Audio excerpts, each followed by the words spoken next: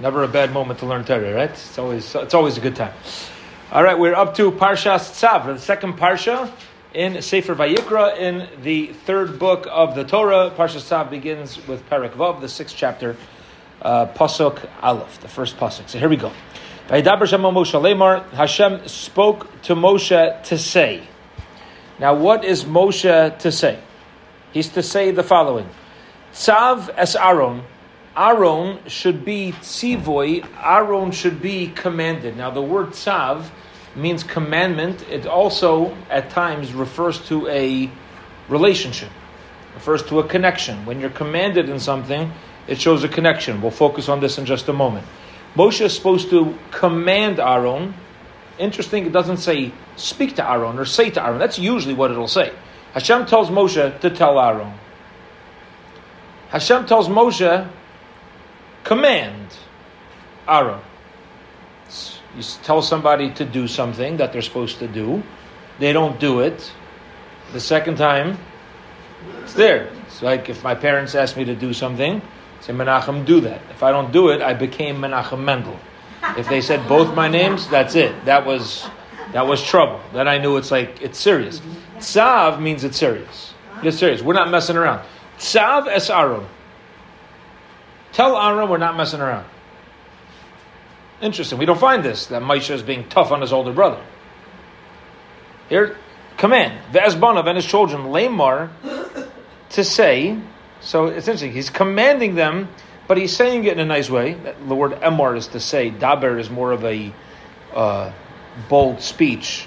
So you're commanding them firmly, but softly. Zos Torah Sa'olah, this is the law that you're supposed to do by bringing the Olah sacrifice. Hi ha'olah, this is this Olah sacrifice. The word Olah is like from Aliyah. We're from Aliyah going up to Israel. The Olah carbon was called an Olah because the whole thing was burnt up to Hashem. Okay, besides for the skins, some sacrifices, as we learned last week, were divided. The Kohen got some meat, the person who brought it got some meat, the Mizbeach got some meat. The Olah was completely burnt up to Hashem. Al Mokta al Mizbeach kol alayla ad boker.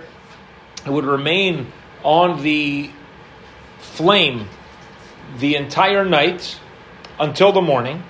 The Eisham Mizbeach tukad bo, and the flame of the Mizbeach tukad bo remained lit upon him. All right, I don't know if we're going to get past this pasuk. It's loaded. Let's get going. Let's start with the first word, and that first word is tzav, to command. So Rashi says, why is Hashem telling Moshe command Aaron? Says Rashi, Ein tzav ela lashon ziris. The word command means to work with alacrity. It's a sense of urgency, firmness. Don't procrastinate. Miyadu l'dairis. It's both now and for later generations. There's something about this carbon ola that the Aaron and his descendants need to know. This is a carbon with priority. Okay. Why? Every sacrifice. Listen to this, is wild. Amar Rabbi Shimon says, you know why over here by this specific sacrifice the Torah wants Moshe to command? Because there's a loss of money to the Kohanim.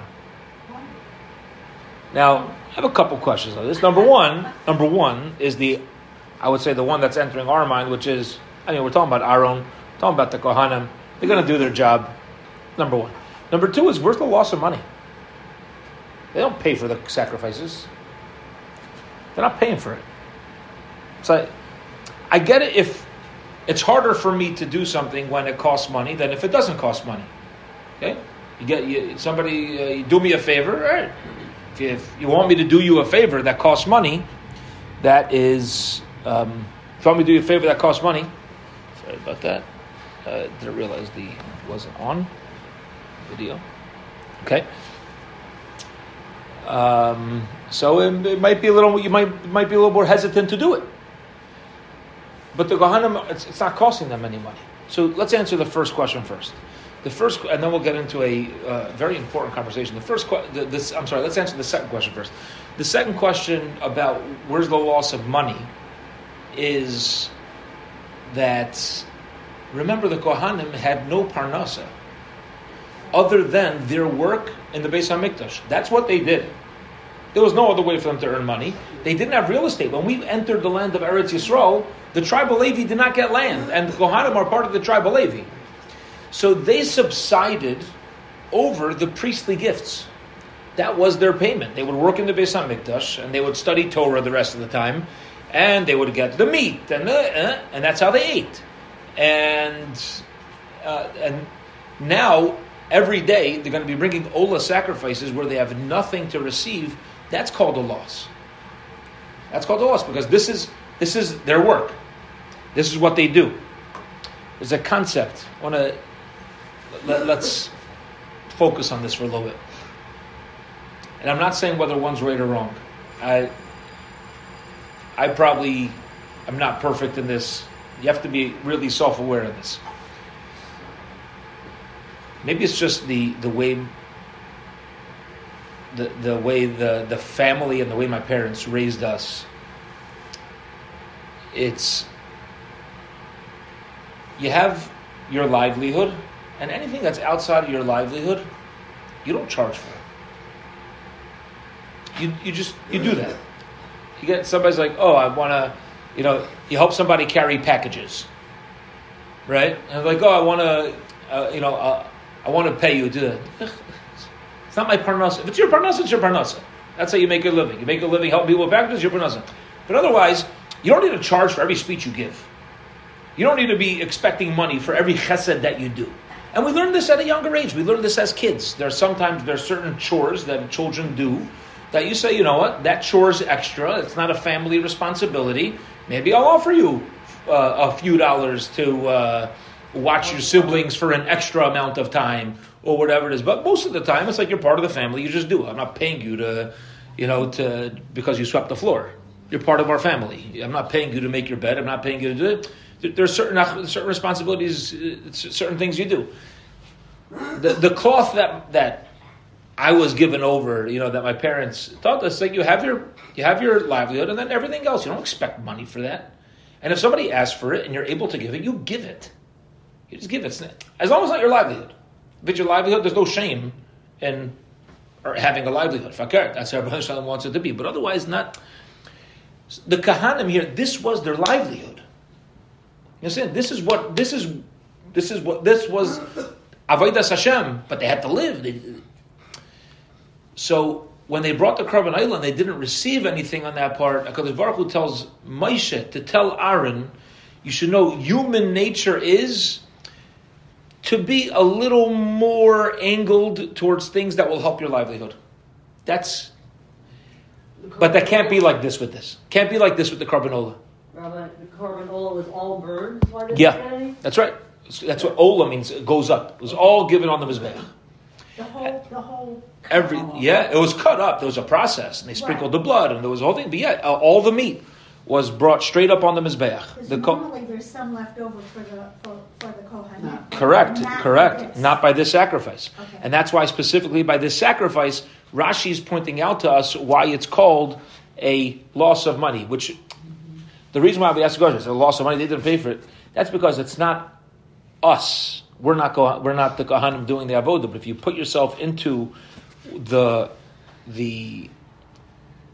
economy of Klal Yisrael at the time, this really was them doing work that was their parnasa, free of charge. It's kind of like you earn your livelihood advising people financially, a financial advisor. And every time you walk into shul, everybody's hooking you up, about this and that. It's like, I'll send you the bill later, right? So now, if it's not if it's your parnasa, it's not so nice for people to be walking over. Some people don't mind, people, but be sensitive about these things. Don't just take advantage of somebody. If it's not their livelihood and they know, fine, that's what friends do for each other. But if something somebody's livelihood, you have to be sensitive to this. Maybe offer, and they might say, don't worry about it. That's fine also. But this was the livelihood of the Kohanim, and therefore HaKadosh Baruch Hu is telling Moshe, when you talk to Aaron and his children, it should be done with an expression of Tzav, because I know human nature, God says. I know how I created people. I'm the manufacturer. I know how people are made. And this needs a stronger expression. Now, what's also unique about this word Tzav is there's a Gemara that tells us a beautiful, beautiful idea which is Gadol mitzvah va'osa mimi she'enu mitzvah va'osa. It's greater to do something when we are commanded to do it than when we are not commanded to do it, which doesn't really fall in line with how we would think. We would think if I do it on my own accord, I'm better off because I'm a nice person doing the right thing. Nobody asked me to do it, and I'm doing it anyway. It does show good midos in that way. But the Gemara tells us it's greater to be asked to do something or commanded than if you do it on your own. In what way is it greater?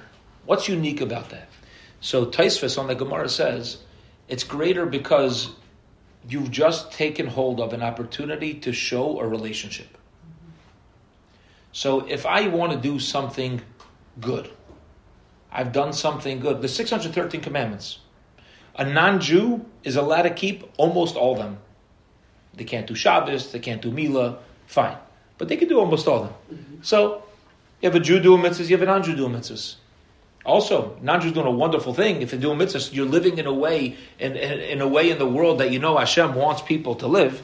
There's always going to be a difference, though, whether a person ultimately becomes Jewish or not, in that either you are obligated now or not obligated now. And what's the difference? The difference is going to be that once I'm obligated, once I'm asked and requested to live away, and I do it, I've just shown a partnership.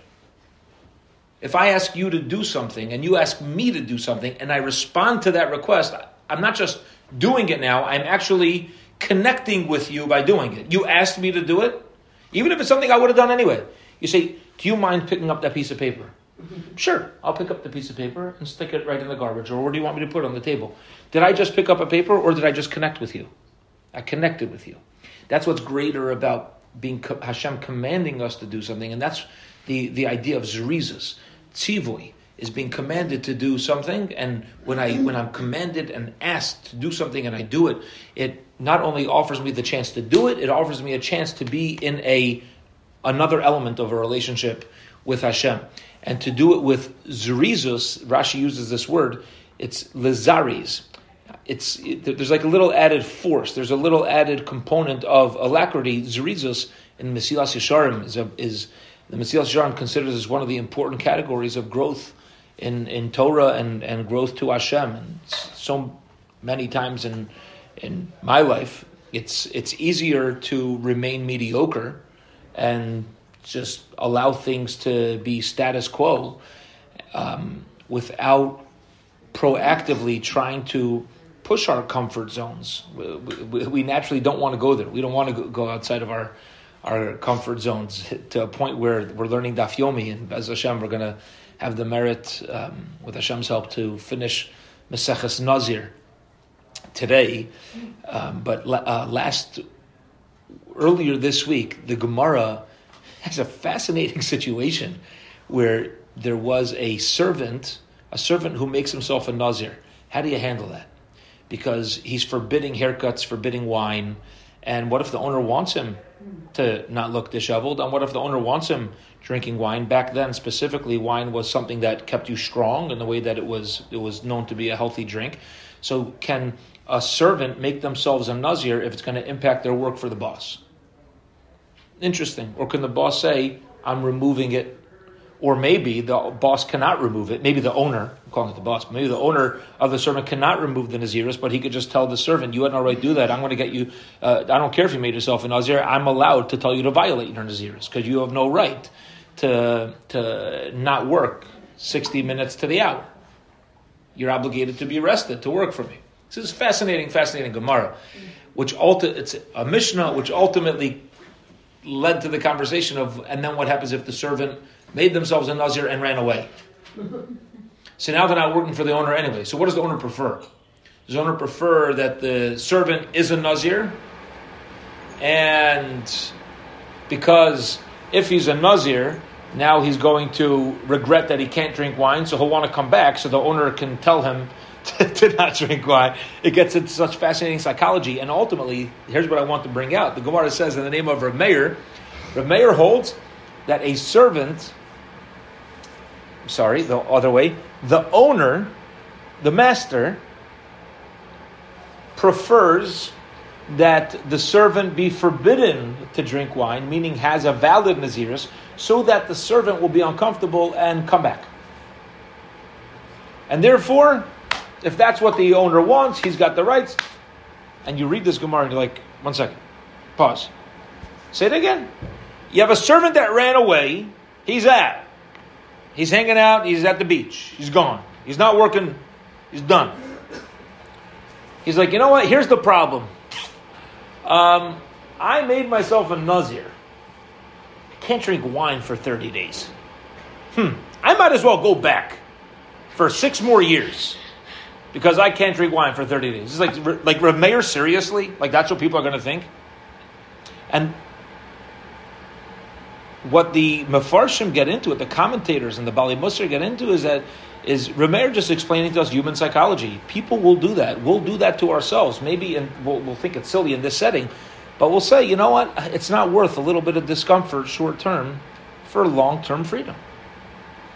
People say it's not worth it for me to work on my Avodas Hashem or pull through something and push through something for the next week, month, till it got to it. It's not worth it. What you could accomplish in your own life and your own happiness and your own thing for long term will give you. We're like, I'll do it then. It's not now. Like we prefer the short term over the long term, and that is a very important psychology that Rav Meir is bringing out through that Gemara. And that's where the expression of Zrizus, that's why the Mesilas Yesharim says the midah of Zrizus, of alacrity, of if you know something's right and you know you want to and you want to grow in an area, and to not allow the Yetzer Hara to slow that down and to just forge ahead in the best way possible. That's the midah that is all learned out from Tzav Aron ve'ezbanav. It's this relationship as well as the command to do it with alacrity, not to do it at a slower pace or haphazardly. Okay. Yeah, I have a question on Zoom. Sorry, go ahead. Sorry. Okay, so Hashem tells us about eating kosher. Yeah. Okay. So a person passes by a treif restaurant, and then you smell that smell of treif. Mamish delicious, yeah. Mamish delicious. Yeah. So do you get more zchus when you say, "Oh, it smells delicious," yeah, but I can't eat it? Beautiful. Or I can't eat it because I'm not supposed to. So usually it'll be the former. Unless you know that you're the type of person that if you think about it in the latter way, that's the only way to protect yourself.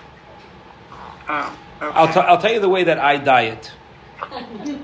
Right? Sometimes I'm on the famous seafood diet. That's the famous one, right? You see food and eat it. But sometimes you should know the way we're all different psychologically. When I know that I need to become healthy, the way that my brain needs to diet is I look at foods and I make them not kosher. That's what I do. That's mamish what I do. I say the same way I have no taiva, I have no desire to walk across the street into Diego's. I have no interest in walking in there. And if my kids are in schnooks and there's a candy on the shelf and I say it's not kosher, they put it right back. That's the funny story, whether it's true or not, but there was this Jewish person was in Walmart and they saw an African-American family that did not see, could have African-American or Jewish, not common, but certainly possible. They did not look Jewish, and the mother kept telling the kids, that's not kosher, put it back. They kept putting it back. She said, wow, she went over, said, Shalom Aleichem, I didn't know you're Jewish. She says, I'm not Jewish, I work for a Jewish family. And every time the kids pick something, the mother says, not kosher, the kids put it back. So I do what my kids do. That's it. That's it. It's not kosher. It's it. Back. Out of here. It's back. You should know, it works. The way that I die, I'm being candid with you. If I have to stay off certain foods for my health, I look at that food like it's not kosher. That's how I'm successful on a diet. It's the only way. It's not, I need to stay off of mayonnaise, I need to stay off of cheese, I need to stay off of white flour. That's the only way for me to not lead me to not health. That's That's how my personal. Other people are different. Other people cannot. It's not going to work for them, and they need to eat everything in smaller amounts. Other people know. You just have to know how you work. So that's how I'm going to respond to your the story. Okay. If you walk by a tray for restaurant, you can say it's delicious. Thank you, Hashem. But since I'm dedicated to you, I'm not going to eat it. Halabai. But if you're the type of person that needs to just say, hey, I got nothing to do with that, in order to control yourselves, then that would be the appropriate thing to do as well. Yeah. When Hashem commands the Kohanim to do something, it's a time thing, right? To do it immediately, to do it urgently. There's a set time to do it. There's a set time. Yeah. So too, when we eat matzah, the difference between matzah and chametz, if you don't do a mitzvah quickly, That's right. then it can become chametz. That's right. It Beautiful. can change, right? Linda's connecting it to Pesach. We have chametz and matzah. Chametz and matzah have the same exact letters. Think about it. Chametz, ches, mem, tzadi. Matzah, mem, tzadi, hey. The difference is a ches and a hey, which is a small piece of the letter. A ches is 3 connected. The hey is missing a little bit. And the difference between chametz and Pesach could just be a few... chametz and Pesach, just a few seconds. You get over the 18-minute mark, and now it's totally chametz. What we're learning about on Pesach is mamish. One of the ideas brought out through matzah is mamish, this idea to not hesitate. And when Hashem told us to leave Mitzrayim, it says we ate b'chipazon, we ate in great haste, and this was a midah. Beautiful. It's a great connection over here. This was a midah that we needed to, and was instilled in us as a people, as we were becoming a people. The midah of not waiting around and getting it done. Yeah. So it's The shorish of mitzvah is tzav. Do it, and do it fast. Okay. Connected to this is there was a young man who was close to the Chazon Ish, very close to the Chazon Ish. This young man didn't have parents, and the Chazon Ish and his wife, they didn't have children, but they took care of a lot of people. And this young man became very close with the Karelitzes. The Chazon Ish is that was the sefer that he writes. So we know him as the Chazon Ish. His name was Rabbi Avram Yeshaya Karelitz. And there was somebody who had an idea for this young man who was close with the Chazon Ish for a shidduch.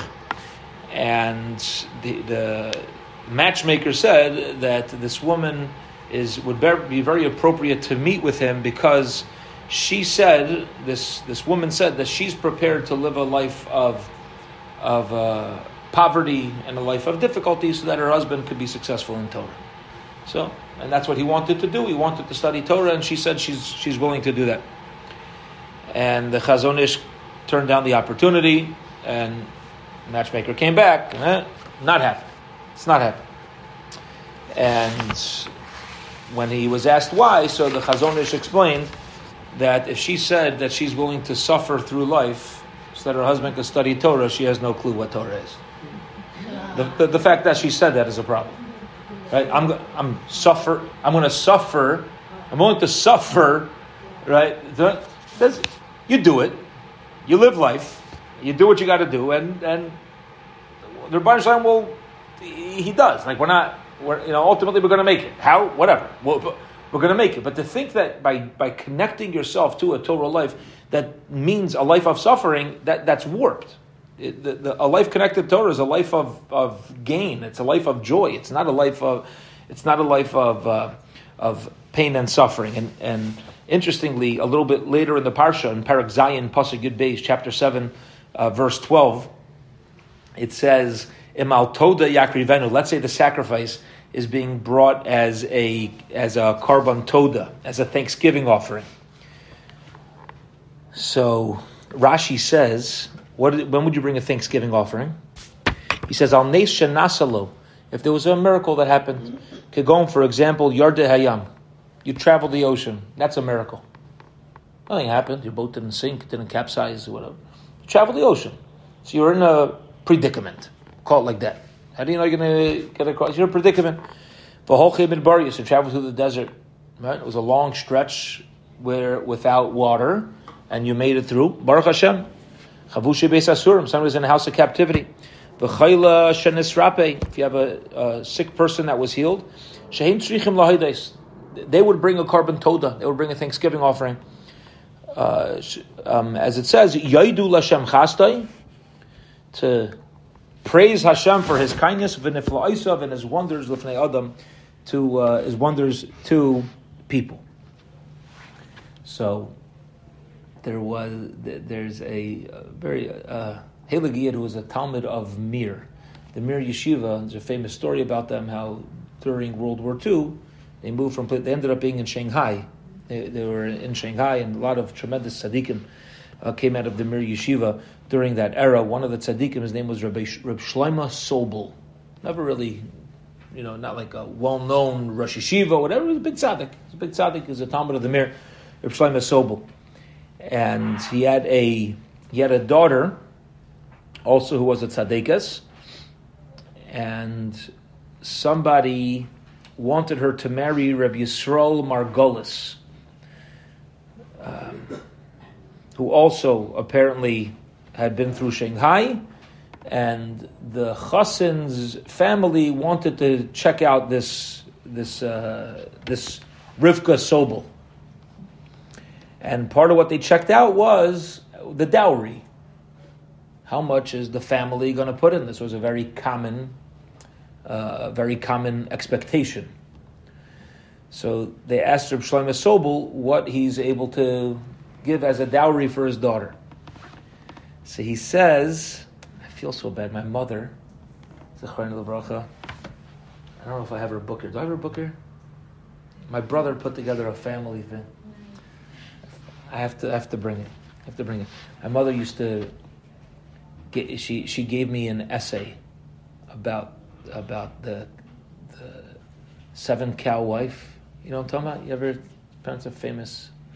I'll look it up. I'll look it up shortly. So they said to Shlomo Sobel, "What are you offering for your daughter?" So he says, "I'm offering 26 cows. Whoever marries my daughter is going to get 26 cows." Okay, Esrim v'sheish paris, and in Yiddish he said, "Ich hab 26 kiolach." 26 cows. So they said, Reb Shlomo, you don't own a farm, you don't own a cow. What are you talking about?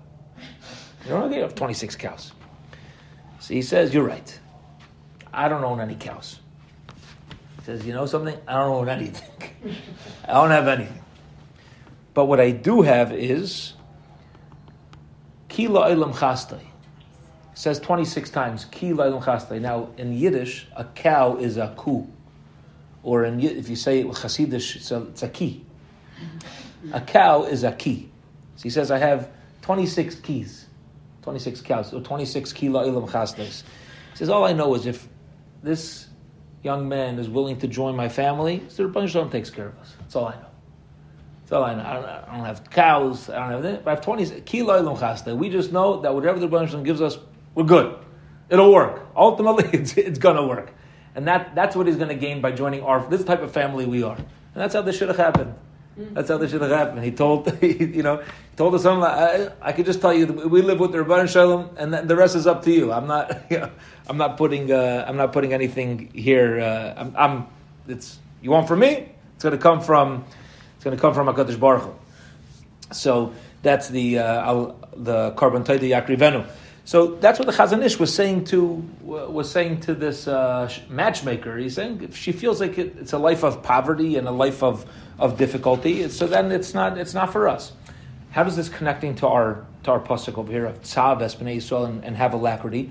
So the Medrash in our Parshas, the Medrash says an incredible thing. It's all the story of King Agrippas. King Agrippas was a grandson of King Herod, who was appointed king of Klal Yisrael by the Roman Empire.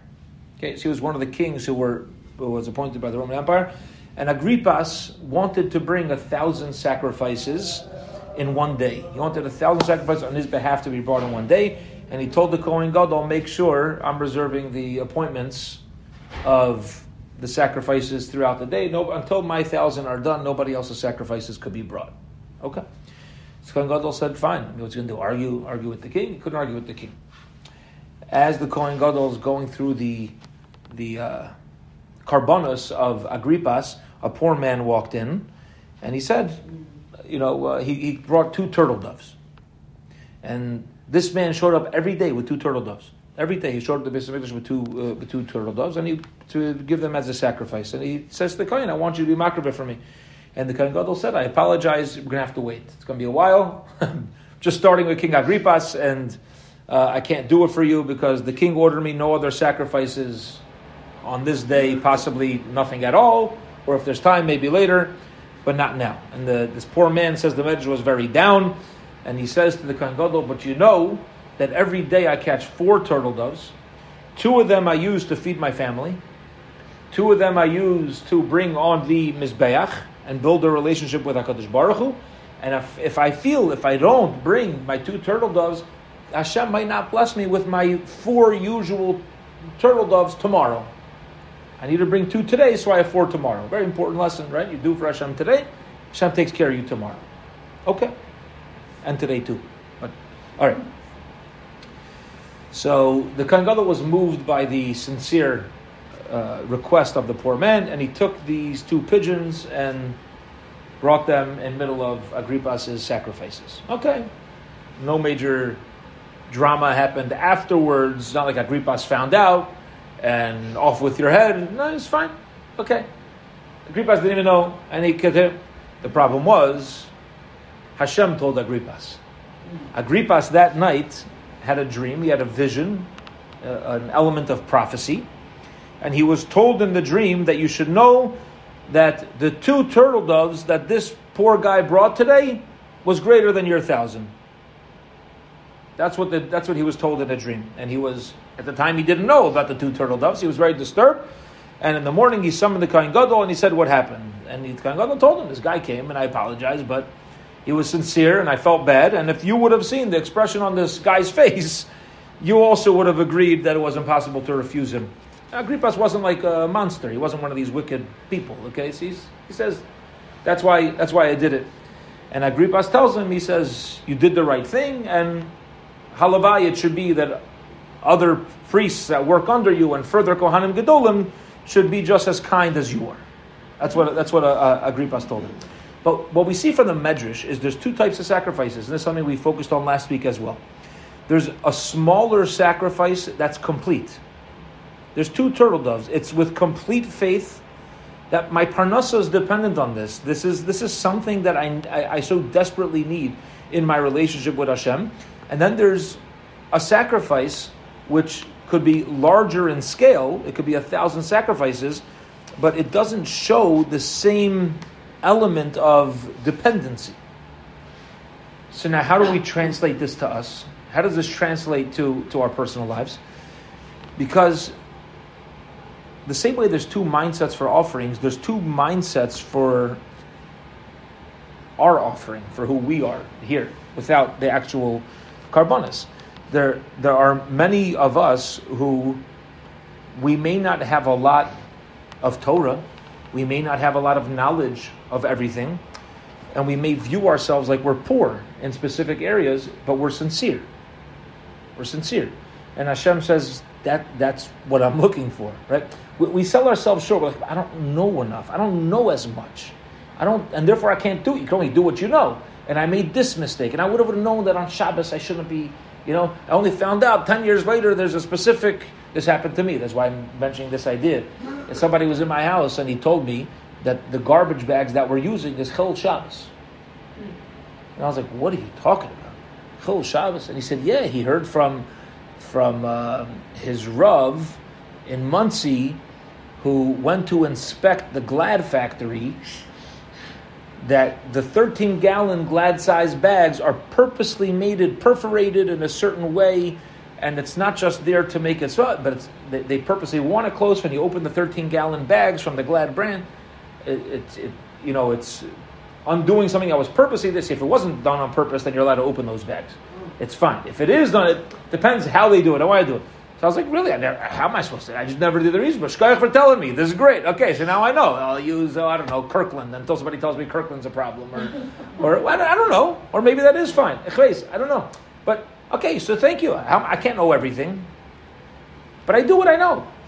Just be sincere. The same way with the karbanis, we're saying, it's a simple thing, and the simple things are what Baruch Shalom wants. We have to learn this. This is how Hashem wants us to live. It's not like what this medrash is telling me, and what the pasuk is telling me with how to bring a karban. It's Hashem is saying, if you're sincere, that's my karban. My karban is your sincerity. Stop kicking yourself about that you don't know more. If you want to know more, you should study more. We should know more. But we're not expected to know what we don't know. Take this smaller quote-unquote karban and be sincere with it. And Hashem's going to appreciate that over somebody who has the mindset of, I have a lot of Torah. It's like we spoke about in shul recently. There's nothing, and this is only a litvak. Somebody came over to me afterwards. What we shared in shul was that there's a Hasidic say, we shared this here as well. Right? There's nothing as broken as a whole heart. Yeah? So somebody told me afterwards, they said, only a litvak could say that. Only a litvak could say that. You know why? Because a Hasidic person wouldn't even know what a whole heart is. Only a litvak would know what's a whole heart. To be I know how to serve Hashem. He's like, us Hasidim, we know. Okay, it's cute. It's a cute little idea. But it's the Torah is my connection to success, whether I'm wealthy in this area or not. And this is really the avodah, that the main thrust, like we discussed last week, and we're focusing on this week as well, to what the message of karbanos, of the sacrifices are. Right. Let's get another idea here, and also on the same pasuk. So we had Tzabes Aaron Besbanov, command Aaron and his children with alacrity, Lamar, to say, Zeis Terasel. This is the law of the Olah. The Ben Ish Chai asks why we're focusing on the Olah sacrifice first. Okay, so you could say it's a basic question. Something has to be first. What do you want? The sin offering first? The guilt offering? For the Thanksgiving offering? What do you want? What else do you want? So the Ben Ish Chai actually strengthens his shaila. A shaila means, by the way, just in this is good Torah terms, just a little tangent, but very important. Sometimes you'll hear the word kasha. You have a kasha. What's a kasha? A question. What's a shaila? A question. What's the difference between a kasha and a shaila? So the difference between a kasha and a shaila is that a kasha is a challenge, a shaila is a request for information. Okay? So if I'm requesting information, that's a shaila. If I have a kasha, that means I'm challenging what you're saying. Sometimes people use the expression of a stira. I want to ask you a stira. That means that I'm not only challenging you, I'm challenging you within a contradiction of your own words. It's a stronger question. Okay? So you'll hear it really, since people aren't so familiar with what the words are meant to be used for, it could be used for many things, but in our own terms, it's good to know. A shaila means I'm requesting information. It's a question, curiosity. And a kasha is I'm challenging you. I'm challenging you with this. But be it as it may, so the Ben Ish Chai continues his shaila. I think this is more of a shaila than a kasha. That's what I'm saying. It's like a curiosity. Like, why are you mentioning Olah first? And he adds it by saying, in general, we find that in Yiddishkeit, we give more priority to action than thought. A karban Olah is brought by thought. I thought, I'm in my mind, I decided to bring a karban Olah. So it was a choice. As opposed to a guilt offering, a sin offering came through an action. So maybe something that's actively brought and must be brought without choice, it's going to be more common, because it's like, hey, I just sinned unintentionally. Okay, now I got to bring that. Maybe focus on those first. So the Ben Ish Chai says something interesting. He says that Aaron was the first to bring the karban Olah, and when he brought this sacrifice, get ready, Leitzanei Adar, always get ready for the scorners, no matter what you do. Leitzanei Adar Hayomer, Eich Aaron HaKohen Yaakov, Aaron's going to bring sacrifices. Do you know the first sacrifice that Aaron ever brought? The golden calf. The first animal that Aaron got involved in, which is why we have the Mishkan, the ego, the calf. What are you going to say? Aaron was forced into that. He didn't actually serve the calf, but he's held a little accountable for letting it happen. So if you're going to say there it was against his will, Here's the problem. The pasuk says, "Vayar Aaron." Aaron saw what was happening. Vayiven mizbeach lefanav. Aaron built the altar for the golden calf. He built it. That was his own choice. Aaron built the altar. So, the Leitzanei Adar, the scorners, those mocking, they said, who's Aaron? He's going to bring the Ola sacrifice. He's going to bring any sacrifice. You know, he built the altar for the Egel Azav. You can always find a problem with anybody. So, says the Ben Ish Chai like this. The Ben Ish Chai says, he gives you a parable. He says there was a group of bandits waiting for their first carbon. Yeah, waiting for the first person to get rid of. And lo and behold, the prince is coming down the road. Big bait over here, right? There's a big catch. So the head of the bandit says like this. He tells everybody, he says, guys, this is easy peasy.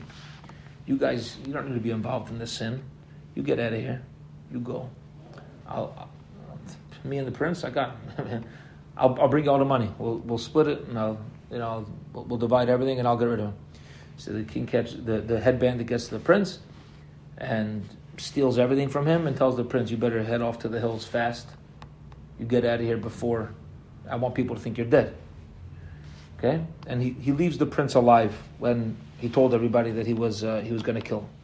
Prince comes back, snitches to his father, and the king ultimately finds the head bandit, and he paskins him for misa. He paskins him for death.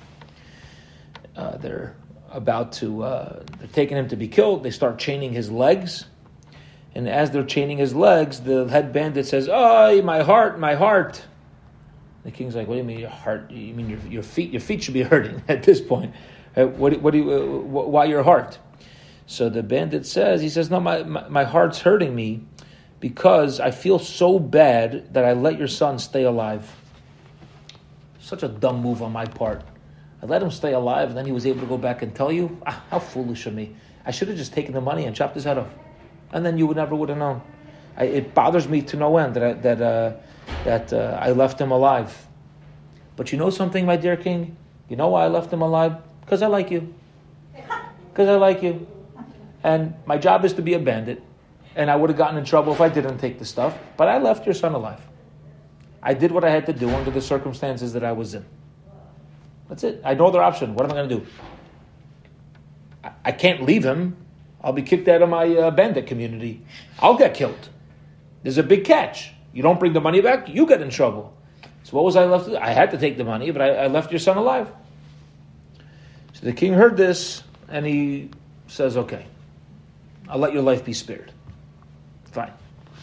Says the Ben Ish Chai, he says it was this type of psychology that was involved with Aaron and the golden calf. He says, HaKadosh Baruch Hu knew that Aaron built the Mizbeach for the following reason. What Aaron was doing by sending away, it's the same as sending away the other bandits. He says, if everybody builds the altar for the golden calf together, it would have taken an hour. So you know what Aaron did? He says, guys, no, I can't stop it. I'll build it. This way, he says, I'll build it tomorrow. Tomorrow, we'll offer it. Chag Lashem machar. But give me time. I got this. Like as if I'm the lead bandit over here. And the truth was that the next morning, the Erev Rav, a small group of Jews, but the Erev Rav got up by Ashkibu Mimacharas. They got up. You know what ended up happening? Not all of Klal Yisrael was able to do the Avera because of Aaron stalling what happened by the Chet HaEgel. And therefore this is beautiful. Says the Ben Ish Chai, HaKadosh Baruch Hu, who knows all the thoughts of a person, he knows the psychology and the thoughts that Aaron was using to hold off the sin of the calf. It was that allowed Yidden to not partake in the Chet HaEgel, and it's because of his thoughts why he's the one who's worthy to bring first the carbon that comes through a thought. That's what an Ola is. It's the mindset. Sometimes it's not plan A, what the mindset is. Sometimes we have to serve Hashem in a situation where we weren't expecting, and somebody whether it's somebody else's thing that they put on us, or whether it's our own thing, or we weren't expecting to have to serve Hashem from this place or in that specific way. But Hashem knows our thoughts. Hashem knows our thoughts. So Aaron HaKohen, when he's being commanded to go and perform the Avodah, Moshe tells Aaron, Tzav, he's commanding him, he's doing it with alacrity, and he's letting him know, don't worry what everybody's saying about you. Don't worry about, you're not worthy because you built the altar for the Chet HaEgel. God knows your thoughts. And the first animal that you're going to bring is the Karban Oila, because the Karban Oila is the one that comes about through the person's machshavas. And that's ultimately what HaKadosh Baruch Hu wants from us.